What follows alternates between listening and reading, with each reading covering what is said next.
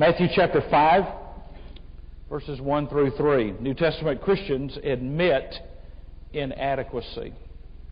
When Jesus saw the crowds, he went up to the mountain, and after he sat down, his disciples came to him. He opened his mouth and began to teach them, saying, "Blessed are the poor in spirit, for theirs is the kingdom of heaven." Did anybody get caught up in watching all this political mumbo-jumbo the last few months? If it had not been for Fox News, I would have died. There are more liberals in the national media than you can stir up with a stick. And I listen to all these, now we got a live report from here and a live report from there, and we've got a comment from this person, a comment from that person. But, I love to watch politics because there's nothing like a liar on television. I'll fight for you. And I'm going to fight you if you don't do it my way. I care about you. If you'll vote for me, we'll have the best 4 years of prosperity and peace this nation has ever known. I'm just waiting for the politician that gets up and says, "We're in a world of hurt, and I am poor in spirit." You just don't find the concept of leadership in America today to be one of humility. It takes people aback, whether you voted, whoever you voted for, it takes people back a little bit because George Bush doesn't come out arrogant. He doesn't look cocky. And I heard one guy, he doesn't look presidential. Well, what does presidential look like? Bill Clinton on the cover of Esquire? Lyndon Johnson showing us his scar from his gallbladder surgery? Is that what presidential looks like? Give me a break. I want to tell you something, folks. The world says that leadership is pushy. God says that leadership is humility. And you lead by humility. And this is what Jesus is getting to. Jesus is not giving us a gimmick. He's not giving us a campaign promise. He's not giving us a locker room speech so we go out there and sick them. What Jesus is doing here is He's turning our thinking around. In fact, if you want to understand the Beatitudes are the reverse of everything the world thinks. Whatever the world is thinking, you reverse it, and that's what the Beatitudes are.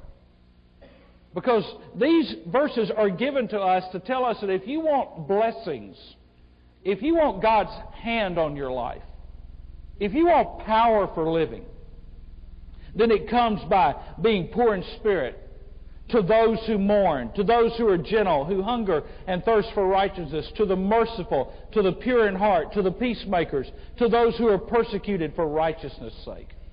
Read this quote with me by A.W. Tozer. "In the world of men, we find nothing approaching the virtues of which Jesus spoke in the opening words of the famous Sermon on the Mount.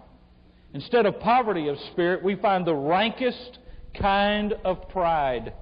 Instead of mourners, we find pleasure seekers.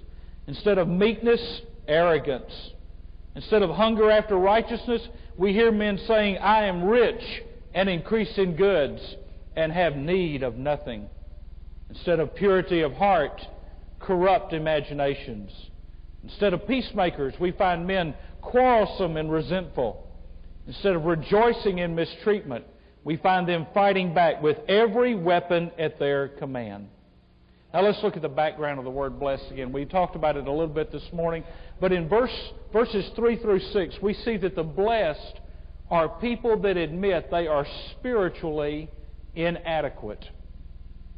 Spiritually inadequate. If I'm going to be blessed, I have to admit that I'm spiritually inadequate, that I can't do it. But then he comes out, and in many ways, verses 7 through 12 tell us that there are manifestations in the life of those who admit that they're spiritually inadequate. In other words, then internal admission leads to external evidences. These are the distinguishing characteristics of saved people. This is a description of what saved people are like. And remember the word blessed? satisfied, believing in sovereignty, security, and the sufficiency of God. When I'm blessed, I'm satisfied. I have a satisfied life. I have a secure life. I believe in satisfaction provided by God. It is a translated happy oftentimes. That is, and our word for happiness is so weak compared to what this word means when it comes to happiness. It cannot be reduced to just, ha, ha, ha, ha, I'm happy. Is everybody happy? What do you mean? What do you mean by happy? Because you see, we tie happiness to circumstances. And we tie happiness to feelings. We think if we can be healthy enough and wealthy enough, and if we can have enough influence and get everything we want, we'll be happy. How many stories have we heard about people who have won the lottery or won the Publishers Clearinghouse and they end up miserable because all those relatives they don't like start showing up at their house wanting a piece of the action? Money has never made anybody happy. It may make your misery more comfortable, but it doesn't make you happy. I'm not any happier today than I was when I was making $25 a week. Money has not done anything to change whether or not I'm... Happiness is what's on the inside. It's not what I can buy or what I can have or any... That's not where happiness is found. And yet this world tells us that that's where happiness is found. But this happiness is a godlike quality and a godlike character. Let me give you another definition for blessed or for happy. It is fundamentally to be approved of by God. It is fundamentally to be approved of or to find approval and acceptance. Now, we are full of people in this world who are seeking approval. They've got poor self-image and they've got low self-esteem and they're trying to find approval and acceptance, and they want somebody to love them and they want somebody to acknowledge them. They just want somebody to say they care that they're even alive. Jesus says, I want to bless you and show you that you have my approval, my acceptance. It describes our inner condition. Now let's look at the principles behind a blessed life. And there are a couple here. These are some principles you have to understand if you're going to have a blessed life, if you're going to be happy, if you're going to have that sense of approval, if you're going to understand the condition in which God wants you to live. Number one, you cannot do this on your own. I'm going to work harder to be poor in spirit. I'm going to make the good old college try to be poor in spirit. You can't do this on your own. This is impossible in the flesh. Jesus never laid out these Beatitudes and said, try to do these the best you can. You can't do it. You have to admit inadequacy. You can't live this out. In fact, the only people that ever reach to the level of the Beatitudes are those who realize, I can't reach this level. I can't be this way. This is impossible for me. And I want to tell you something. As a type A personality, this is hard for me. Because type A is, I can fix it, I can make it happen, I can work, I can drive it home, I will get there. And God says, no, you won't. You're never going to get there. And try as hard as I might, I can never on my own get to the point of understanding that I can arrive at all of this by some system or some process. Now, the basis is in the law. And the key to this is understanding the law was given in the Old Testament not so that Israel could walk around and say, we've fulfilled all the law. We're the only people on the earth, God's chosen people, and we have fulfilled all the commandments and all the requirements of the law. Does everybody here understand that the Israelites did not fulfill the law? In fact, do you remember at the very moment that God was giving them the law to Moses on Mount Sinai, they were in the valley breaking every law they were given. What it says is man cannot fulfill the law. Man was never intended to fulfill the law. You say, well, if somebody keeps the law, they can be saved. You can't keep all the law. It's impossible for you to keep the law. Now, I want to take you to Romans chapter 3. Romans chapter 3. And I want to read this out of the Living Bible, or as we used to call it in seminary, the Dying Heresy. I want to read it out of the Living Bible because I want you to get but I want you to follow along with it in whatever translation you're using. Romans chapter 3. Because what this tells us is that the standard of righteousness that God has set cannot be achieved by me working and trying. I don't care if you're type A, type B, or you're flunking in whatever type you are. You can't achieve this. Romans 3:20, and I'm going to read out of the Living Bible. Now do you see it? No one can ever be made right in God's sight by doing what the law commands. For the more we know God's laws, the clearer it becomes that we aren't obeying them. His laws serve only to make us see that we are sinners. That is the purpose of the law. The purpose of the law is to show you that you're unrighteous and that you're a sinner, not that you can reach the level of the law. That's the only reason for it. Paul says in verse 21, but now, by the way, if Layman Strauss were here, he would say you need to go through your Bible and circle all the but nows. Because there are a lot of but nows where God says, this is the way it is, but now something's changed. But now, God has shown us a different way to heaven.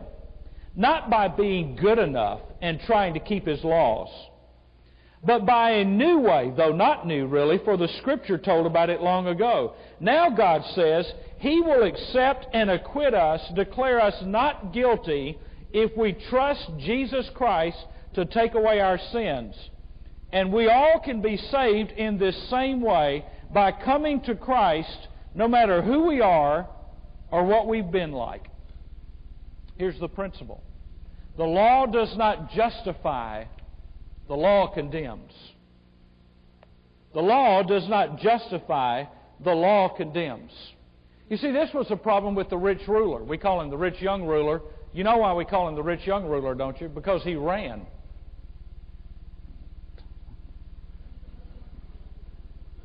I see older people in my neighborhood running, not very fast, but they're running. He came to Jesus and he said, what must I do to be saved? And Jesus said, well, that's real simple.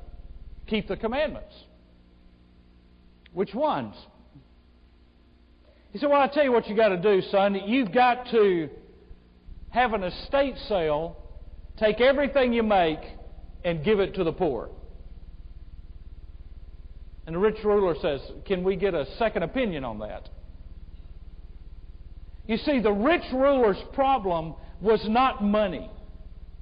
The rich ruler's problem was self-sufficiency. He thought that he could, in and of himself, either buy or work his way into the presence of God. That he could find favor with God by something he did in his flesh.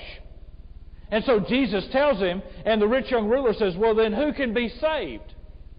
And Jesus says, with man it is impossible. And you will meet people and you will share Christ with people that are trying to get to heaven, that are working to heaven. They're sincere, but they're sincerely wrong, because with man it's impossible to be saved on your own. You can't do it. The problem with this man was his self-sufficiency. And you see, we want to save ourselves because that's the way culture tells us we're supposed to think. If you work hard, you get a promotion. If you work hard, you get a raise. If you have good grades, you get a scholarship. If you succeed, you're recognized and rewarded. If you're famous, you get doors open for you. I mean, society tells us, do for yourself and there will be rewards and results to come. Jesus says, admit you can't do anything for yourself and there'll be rewards that come. It is contrary to the way we think. Now look at the quote by Max Lucado. God doesn't save us because of what we've done. Only a puny God could be bought with tithes. Only an egotistical God would be impressed with our pain. Only a temperamental God could be satisfied with sacrifices. Only a heartless God would sell salvation to the highest bidder. And only a great God does for His children what they cannot do for themselves. Look down at verse 20 of Matthew 5. Verse 20 of Matthew 5. If anybody had their act together on the surface, it was the Pharisees. Jesus says, "For I say to you that unless your righteousness surpasses that of the scribes and Pharisees, you will not enter the kingdom of heaven." Now, folks, listen to me. There are going to be a lot of people that have kept the rules, that have dotted all the I's and crossed all the T's, that are going to end up in hell. Because it's not in keeping rules that you get saved. It's not, there are going to be people that are going to be surprised that they missed heaven because they never wore makeup, they never went to movies, they never did anything, they never ate out on Sundays. I mean, they kept all these man-made rules. And they thought that made them spiritual. The Pharisees didn't eat out on Sunday. And Jesus said, unless your righteousness exceeds that of the Pharisees, you won't make it. What we want to do is we want to be able to earn our way, buy our way, serve our way, give our way into heaven. I've done so much, Lord. Surely you owe me this. He said, I don't owe you anything. I don't owe you a thing. So look at the second thing. Only desperate people can discover the blessed life. You can't do it on your own, and only the desperate can discover the blessed life. You have to be empty if you're going to be filled. The Bible is full of paradoxes. It's full of things that seem contradictory. And one of these days, Lord willing, I'll do a series on this. But if you ever looked at the Bible and see what it says that you live by dying. When I die to myself, I can live to God. The Scriptures say you gain by losing. It says that you rule by serving. Now that doesn't make any sense to us. It says that you give, and when you give, God blesses you and gives back. It's contrary to the way man thinks.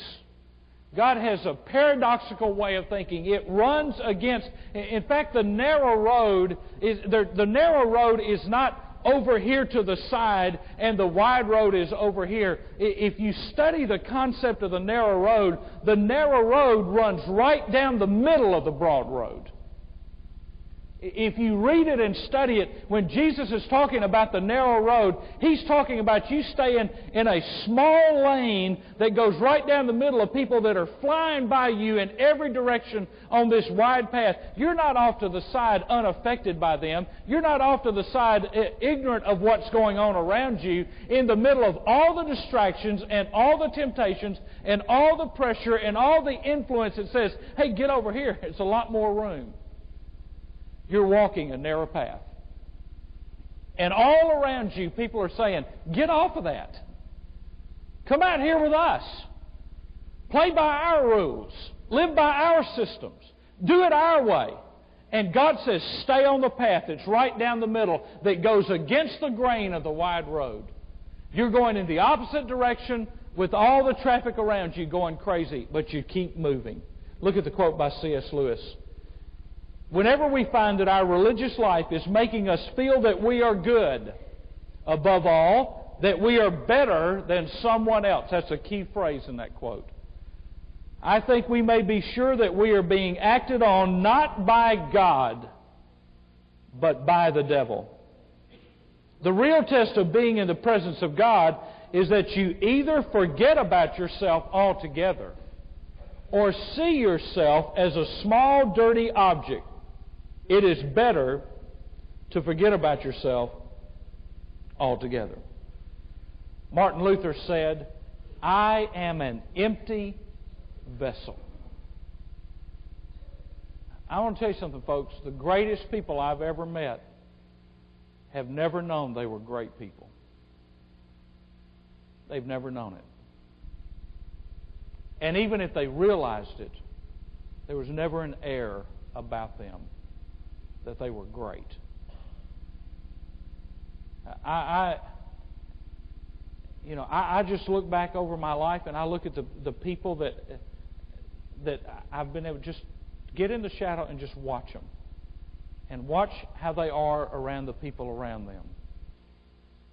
Billy Graham is great because he's humble. Billy Graham is great because at 82 years of age, he's still amazed that God chose him. When Billy Graham walks into a room, he doesn't strut into a room and say, hey, I need a little attention here. I preached to hundreds of millions of people. What have you done lately? It's not his approach. And some of the greatest people I've ever met are the people that work around Billy Graham who work quietly in the shadows. Their names never make the newspaper. They're never reported on when they're in the hospital. But they're the ones that have stayed around great men and served them. There's something about the attitude of the servant. One of the reasons I think T.W. Wilson's a great man is because he was a very successful pastor on his own and a very successful evangelist, and he decided to go and become a nobody from the world's point of view in the Billy Graham organization and to serve Billy Graham for almost 50 years. Nobody knows who T.W. Wilson is, but I want to tell you something. If you ever want to talk to Billy Graham, you better know who T.W. Wilson is, because he's the one that opens the doors. And he's a humble man. I sat in his office the day after that worldwide telecast to hundreds of millions of people, and he was in awe that God would use them. And when I said, well, I know I've taken up too much of your time, I was there 2.5 hours. I said, I've taken too much time. I'm sorry. I didn't mean for this to go this long. Here's what he said to me. This man who has met every president since Eisenhower, the man who has made more suggestions than I can even begin to tell you, he leans over his desk and says, before you leave, can I pray for you? Now, I want to tell you something. That got my attention. But you see, great people never think they're better than anybody else. And one of the travesties to me of ministry in the 20th century and into the 21st century is we got a lot of guys in ministry that think they're better than other people. And you never bless people and you never become what God wants you to be if you think I'm better than somebody else. I am truly, truly amazed of what I'm going to do this next week. Because I know me. And I'm not going to stand up there going, boy, I tell you what, these guys are sure lucky to hear me. Because I'm going to know who they could hear. And when I look at who they could hear and the fact that they got to listen to me, I'm wondering, why did you pay money to go to this one? Why didn't you go to the other one where you could have heard him? Because if I was you, I would have gone to hear him. I wouldn't have stayed to hear me. But you see, if we're going to be used of God, then we have to be people that realize that apart from Him, we are nothing.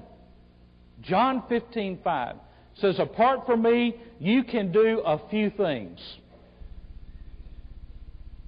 That's not what it says? What Bible have you got?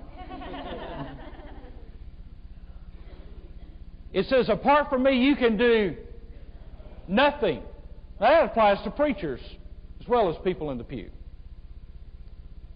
That word nothing means a zero with the rim kicked off. You can do absolutely zilch apart from God. And whatever you do apart from God is an absolute failure, no matter how man grades it. If it's apart from God, it fails.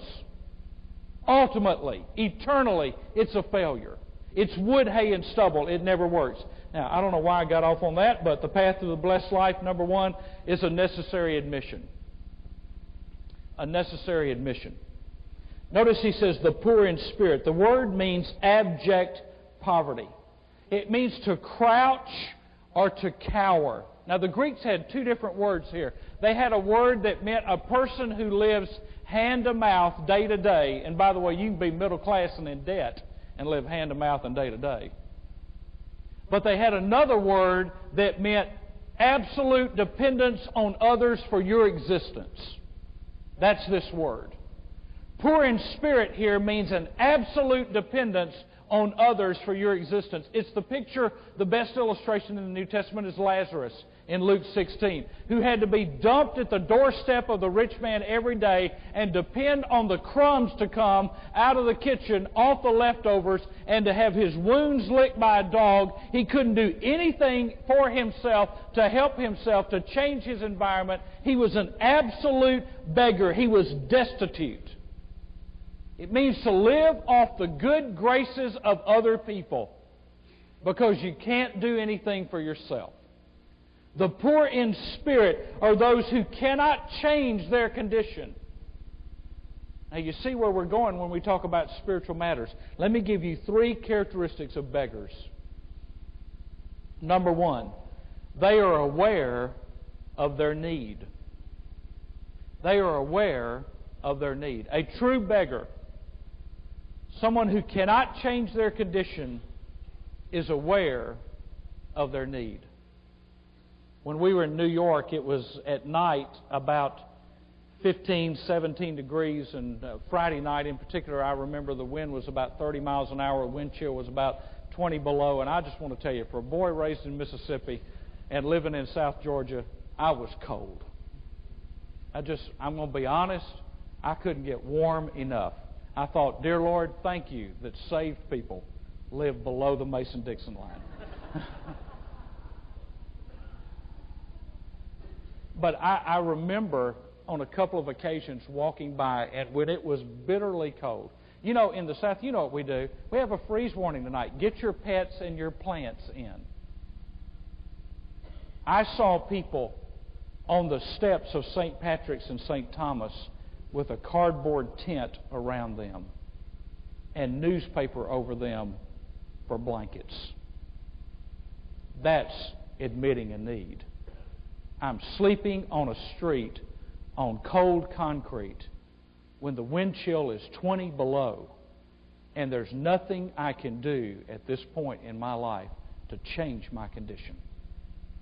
I'm stuck here. It's not cold, and so I got to scrape some money together. I've got to check my credit card limit, see if I can go get a cheap motel with some kind of heater in it.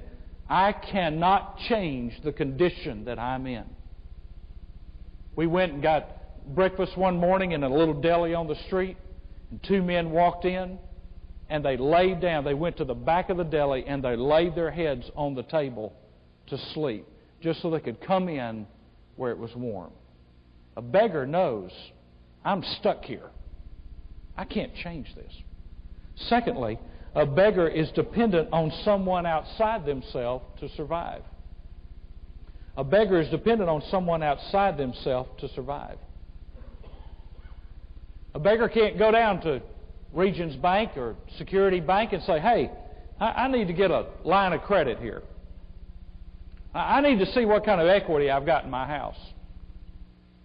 Somebody's got to come do something for them. They have no collateral. They have no equity. They have nothing to offer. They have nothing to hold up and say, if you do this, I can do this. They have nothing to offer. They have to depend on somebody's good graces to survive.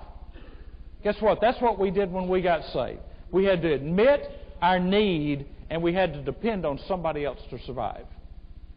Thirdly, they are honest about their condition. They are honest about their condition.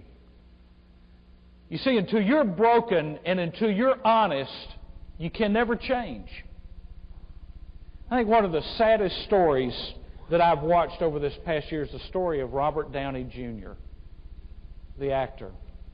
The guy is an incredible actor. I mean, he's not just a guy that's a script reader and he gets up and spouts off lines. When he plays a role, you believe him. I mean, he becomes the character he's playing. But you know what his problem is? He cannot get away from cocaine. He knows it. He can't get honest. He's honest about it, but not honest enough to change. And he goes in jail, and he serves in jail, and it doesn't get his attention. And he goes right back in. You see, a person who is honest about their condition doesn't just say, hi, my name is Michael, I'm an alcoholic. He goes to somebody who can help him with the condition he's just admitted. You see, there are a lot of people that could get help, but they're never going to be honest.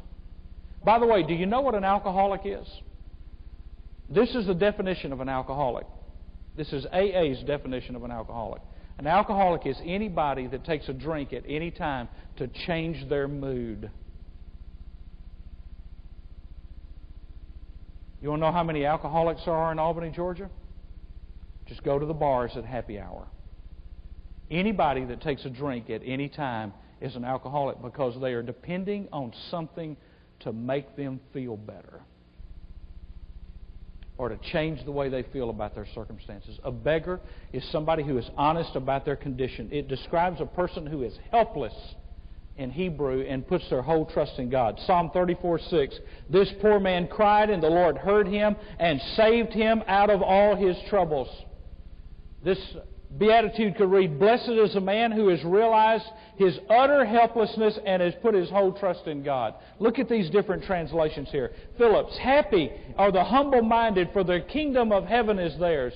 Rotherham, happy are the destitute in spirit. Bruce, who realize the destitution of their own lives. Williams, blessed are those who feel poor in spiritual things. New Century translates it, those people who know they have great spiritual needs are happy. I love the message here. You are blessed when you are at the end of your rope. With less of you, there is more of God and His rule. You're blessed when you're at the end of your rope. You see, that's why most people who are saved before they're 18 or 19 years old, and why you find very few adults who get saved, because adults never admit when they get to the end of their rope. They turn to alcohol, they look for another relationship, they try to go find themselves, they try to figure out how to work out their midlife crisis, but they will never admit they're at the end of their rope. He says, you're blessed when you admit that you're at the end of the rope. This is what it means, that I trust God for everything, and in fact, I even trust Him for the faith to trust Him. Now that's walking with God. Not only do I trust God for everything, Lord, I know that whatever I get, I have to receive from You. Lord, I know that I'm poor in spirit, but I even have to trust Him for the faith to trust Him. Because I'm like those disciples many times. Jesus could look at me and say, oh, you of little faith. Lord, I've got to have the trust just to trust You. Now, the opposite of this poor in spirit mentality is pride. And pride is anti-God. It is an anti-God mentality. I love what Carl Sandburg says. Don't even get a mental picture of this one. The earth is strewn with the exploding bladders of the puffed up. There's a thought. Nelson Price, in his book on supreme happiness, says, on the shelves of the libraries of the world where there are books entitled Who's Who, there should be a book by it that says, Who Was Who? 15 minutes of fame. Pride. When Benjamin Franklin listed his 12 virtues of what he thought were the greatest virtues for a good life, he put humility last. Jesus puts it first. Jesus says the beggars in spirit will be blessed. He's not talking there about a poor self-image. He's not talking about being a wimp. He's not talking about walking around saying, oh, no, I'm not worthy. I'm not worthy. Please, I'm not worthy. He's not talking about this cowardly lion approach to life. What he's talking about is an admission, I cannot survive without outside help. I need the Lord to take over my life because I can't do this on my own. I have nothing in myself to commend me to God. I can't come to Him. It is a realization that salvation is by faith alone. It is a realization that sanctification is by faith alone. It's not that I get saved by faith and then I work myself into God's presence. I am saved by faith and I am sanctified by faith. Lord, I don't have anything to bring to the table. I'm spiritually bankrupt. All my righteousness is as filthy rags. Look at the notes. Isaiah said, I am undone. Job said, behold, I am vile. The publican said, God, be merciful to me, a sinner. Paul said, oh, wretched man that I am. Now let me tell you the key to this for those of us who are Christians, and I'm assuming most of us here tonight are. You never outgrow this beatitude. It's not that when I was 19 years old, I came to the realization that I could not save myself, and being a kid raised in a Baptist church and baptized when I was 9 wasn't going to get me to heaven. It's not that I'm going to be a good kid and my youth minister thinks I'm a good kid, and then all of a sudden I realized I needed to be saved and I came to Christ, but now it's up to me. You don't outgrow this. Poor in spirit is the mentality and frame of mind for the rest of our lives. Not just when we're saved. You see, that brokenness and that helplessness and that humility that we felt at the moment when we realized we could not save ourselves and we needed Christ to come in and change our lives and to save us, and that release that we felt from realizing, I don't have to do this. God's already done it for me. That is a process that begins and continues through all our lives. It just never stops. The Laodiceans reached a point and Jesus condemned them because they said, oh, we're rich and in need of nothing. And sometimes what happens to us, the longer we get saved and the more church offices we get and the more verses we memorize and the more Bible study certificates we get and the more things we've done, we begin to think that we're doing God a favor by serving Him. And that's not it at all. What it is, folks, is that every time we get up in the morning, we're amazed that God would choose to save us, that God would choose to love us, and that God would choose to use us. Because He didn't have to. He didn't have to. You don't outgrow it. Now look at the promised effect. For theirs is the kingdom of heaven. Theirs is emphatic. What he's saying there, it is theirs and theirs alone. It's very simple. The only people that get to heaven are those who get to the point admitting I'm poor in spirit. I cannot save myself. I can't change myself. I can't not do this. I am destitute. I am desperate. I am helpless. I'm a beggar. I need Christ. And it doesn't matter how many times you've walked an aisle. It doesn't matter how many times you've been baptized.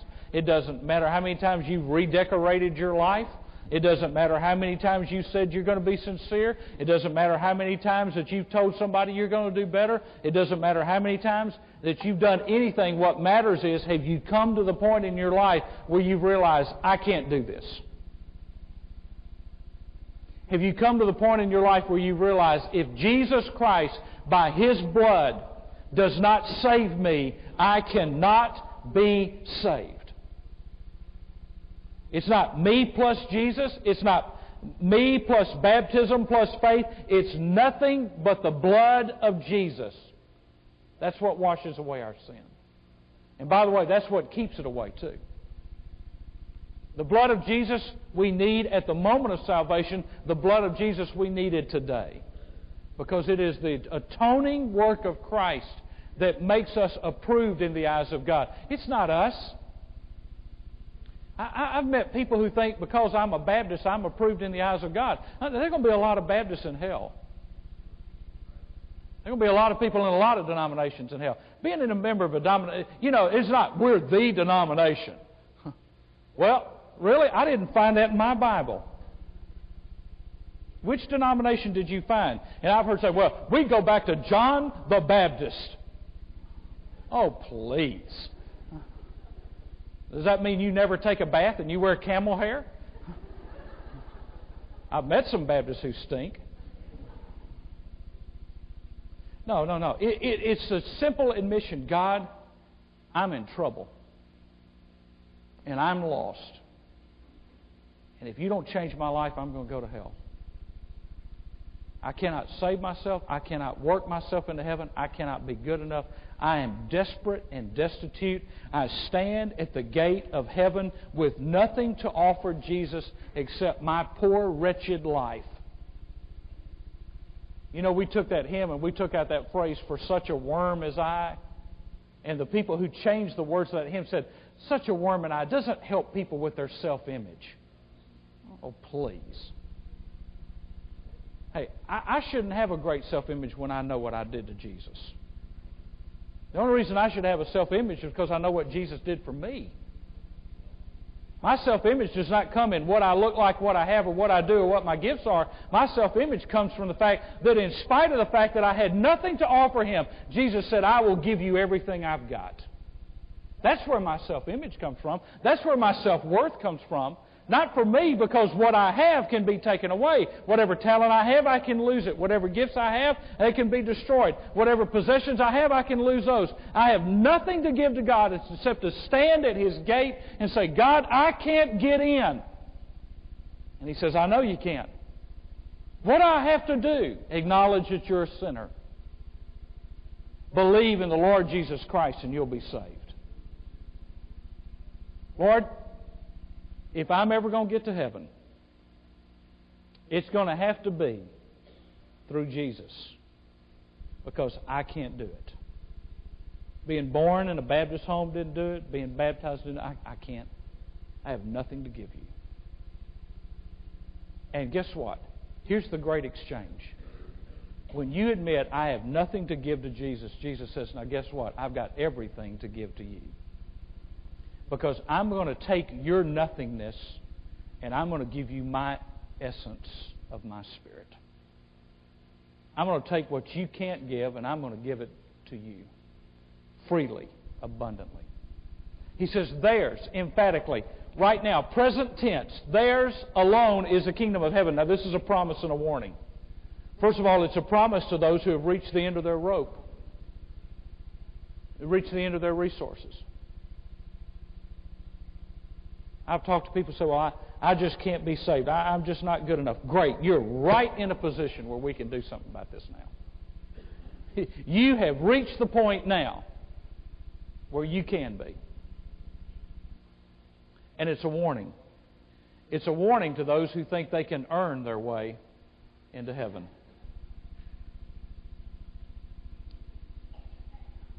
The greatest illustration of this, and you may just want to write just a reference and look at it later. The greatest illustration of this, I know, is found in 2 Kings chapter 7. Remember when the Syrians had surrounded Samaria? And they were starving the city out. And everybody thought they were going to die. The Syrians were going to take over. Samaria was going to be destroyed and overrun. They were just waiting their time. And there were 4 lepers. And those lepers said, we can sit here and die. We're going to die anyway. We're lepers. We can't do anything. We're unclean. Nobody will associate with us. Nobody will spend time with us. Nobody will touch us. Nobody will help us. We're going to die anyway. At least let's not starve to death. Maybe we could go over to them and maybe they would feel sorry for us and give us something to eat. And so these lepers crawl, hobble, however they get there, having lost their extremities, their fingers or their toes or their hands or whatever they had lost in this leprosy. They make their way to the Syrian camp. And you know what they found? Everybody was gone. God had scared the entire army away in the middle of the night. And here are 4 lepers.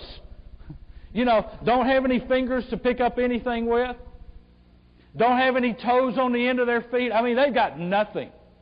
Nobody will talk to them. Nobody will fellowship with them. Nobody will feel sorry for them. They've never had anybody hug them. They don't have anybody that loves them. And here they are. And they're crawling around from tent to tent with no limbs, with no extremities. And they're just crawling around. And they're surrounded by gold and by silver and by food and by blessings. And they look around and they didn't do anything to deserve it. They didn't win anything. They went pleading for mercy, hoping for grace. And guess what they stumbled up on? A gold mine. A gold mine.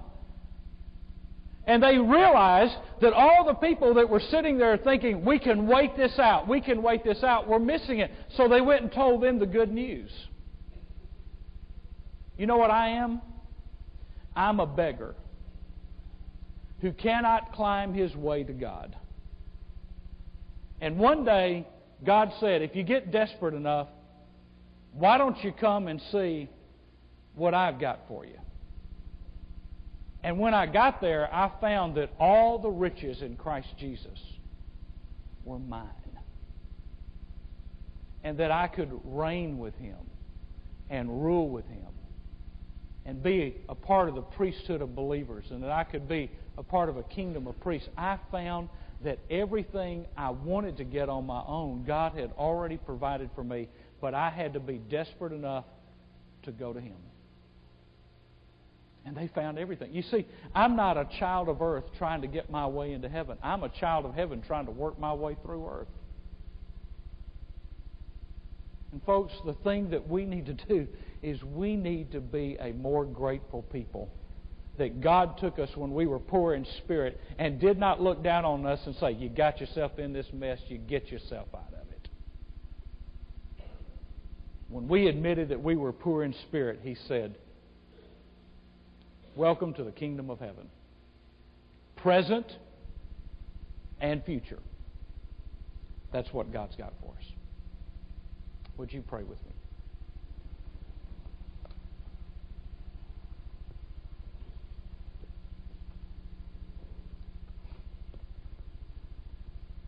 I want to ask you right now, with your heads bowed and your eyes closed, would you just look in your spiritual mirror? Whether you've been saved a week, 10 years, or 50 years, would you just right now just say to the Lord, Lord, I'm still poor in spirit. We're impressed with our talents. God's not impressed with them. We're impressed with our abilities. God's not impressed with that. We're impressed by our personalities. God's not impressed with that. The only thing God's impressed with is people who are like Jesus. Jesus humbled Himself and became obedient unto death, even death on the cross. Therefore, God has highly exalted Him and given Him a name that is above every name. You know why Jesus was exalted? Because He humbled Himself. You know how you gain influence in this world? Humility. Not by demanding your rights. There's so many people in this world demanding their rights and demanding their way and demanding fairness and demanding equality. I want to tell you something, folks. The way that you get all that is by humility. Because God looks on people who are poor in spirit. And He listens to their cries. And He hears their desperation. I have never found God to be silent when I've been desperate.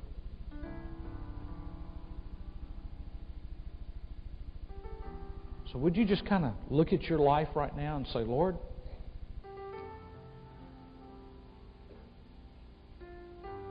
I want to be a climber with You. I want to be Your climbing companion. And I want to know what it means to absolutely depend on You. To trust You not only for my salvation, but to trust You for my day-to-day living. If we get up tomorrow and we try to do this, we'll blow it. Only Christ can do that through us.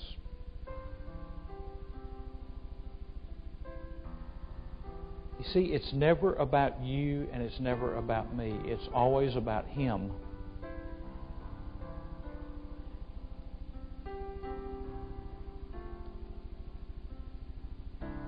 And all I want to tell you, can you just see yourself right now like Lazarus sitting at the gate of the king? And I want to tell you something, you're still a beggar. I don't care if you are saved. Sitting at the gate of the king and honestly admitting, I do not have within myself what it takes unless the King feeds me, unless the King provides for me, unless the King ministers to me, unless the King empowers me. I can't do it. I can't do what's expected. I can't love my enemies. I can't forgive people. I can't do all these things in the Christian life. Congratulations, you've just gotten honest enough to admit your situation. Now God can begin to work.